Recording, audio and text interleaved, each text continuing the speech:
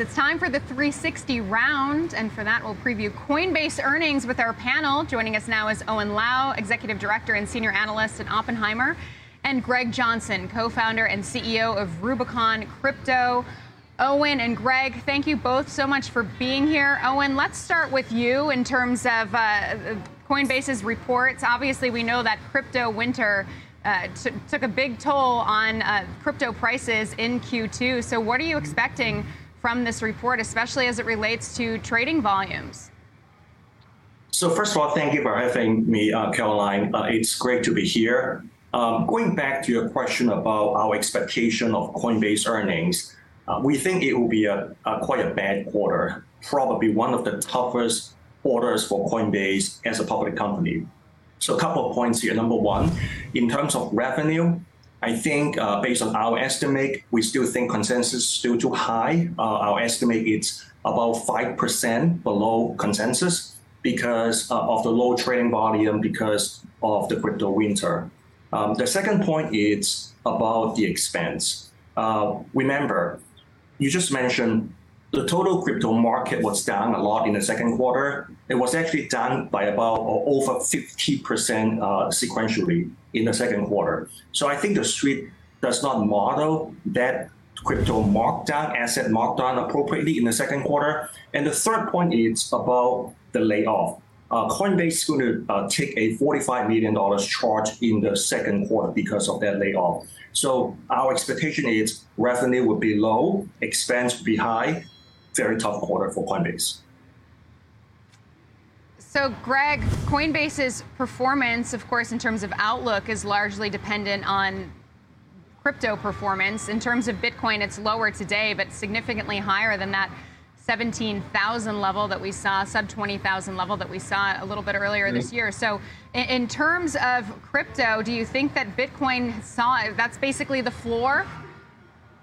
Well, I don't know about it being the floor just yet. I think we need to be braced for some additional volatility and for some time. And, you know, I would also chime in. I think it's going to be a challenging quarter for the entire crypto industry, but in particular for Coinbase. Thank goodness that Christmas came a little bit early, Caroline, for them.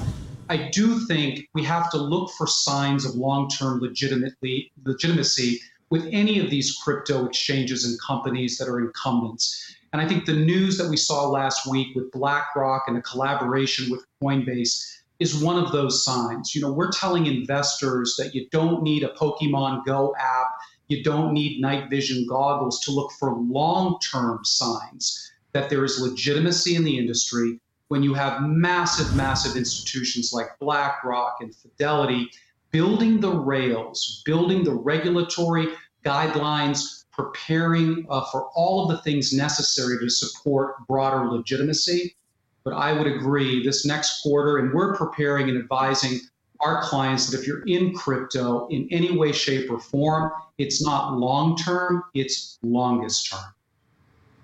So Owen, yes, it definitely seems like a vote of confidence from BlackRock at least, but there is still so much regulatory uncertainty around crypto, which could ultimately impact Coinbase. So how are you factoring that into your outlook? Because I should note you have an outperform rating on Coinbase and a $90 price target, which is actually basically where Coinbase is trading right now. Right. So one point I want to add about a quarter is some crypto companies, for example, Galaxy Digital reported yesterday, they had a loss of $500 million, but the stock was up 9%. So we can tell a lot of the bad news have been priced into the stock. And in fact, when you look at some of the the weakness in the second quarter, I think it has shaken out some of the non-believers in the stock and the industry. So right now, I do feel like Coinbase has a better investor base that had a very long-term view in the stock. With regard to the regulations, yes, I think there will be some concerns about the regulations through litigations approach by the SEC. But last week, there was a bill coming out from the Agriculture Committee, and there are 4 key senators in that committee proposed a crypto bill that would assign CFTC to be a key regulator for Bitcoin and also for Ethereum. They will also allow or ask exchanges like Coinbase and Binance and FTX to register with the CFTC. So I do feel like There are some headwinds from the regulatory front, but there are also some other news that coming out from the Congress that would increase a lot more regulatory clarity that can move the industry forward. Greg, Owen mentioned some of the cost cuts that Coinbase has been taking, or the measures to cut costs that Coinbase has been taking. It cut 18% of its workforce already. Any thinking that maybe they'll continue with those cost-cutting ways, and how much of a bullish catalyst would that be for Coin?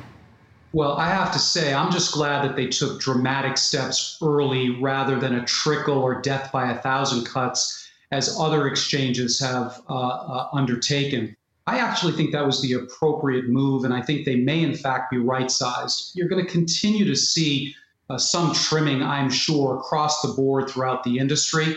But I think one of the things that we think is a good sign from Coinbase is they made dramatic steps early when they realized that this winter was upon us. And if I can pivot back to the regulation, my personal Christmas list for this Christmas season would be if we could get that regulatory clarity, start with firming up some of the stablecoin regulation at the very, very minimum.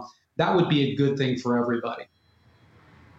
All right, so there's your Christmas list. Owen, in terms of going back to your rating on Coinbase, outperform $90 price target, I guess what gets you to move your price target from 90 to higher, given the fact that Coinbase is down almost 9% today and trading just below $90 a share? That's a very good question. So we are going to listen more about the quarter, the earnings in the afternoon today. So we will share more information with you shortly. But I think to us, our long-term thesis has not changed, which is number one, the long-term adoption of blockchain and digital assets. Number two, Coinbase will continue to diversify away from retail trading. So you look at NFT, you look at the derivatives, you look at the BlackRock partnership. We believe Coinbase will continue to diversify away from these retail trading, and they have $6 billion in cash on the balance sheet to survive through this crisis when many other crypto companies may not be able to. That's right. All right, we'll leave it there. Owen Lau, Oppenheimer, and Greg Johnson of Rubicon Crypto, thank you both so much for joining us. That's going to do it for Trading 360. Thank you.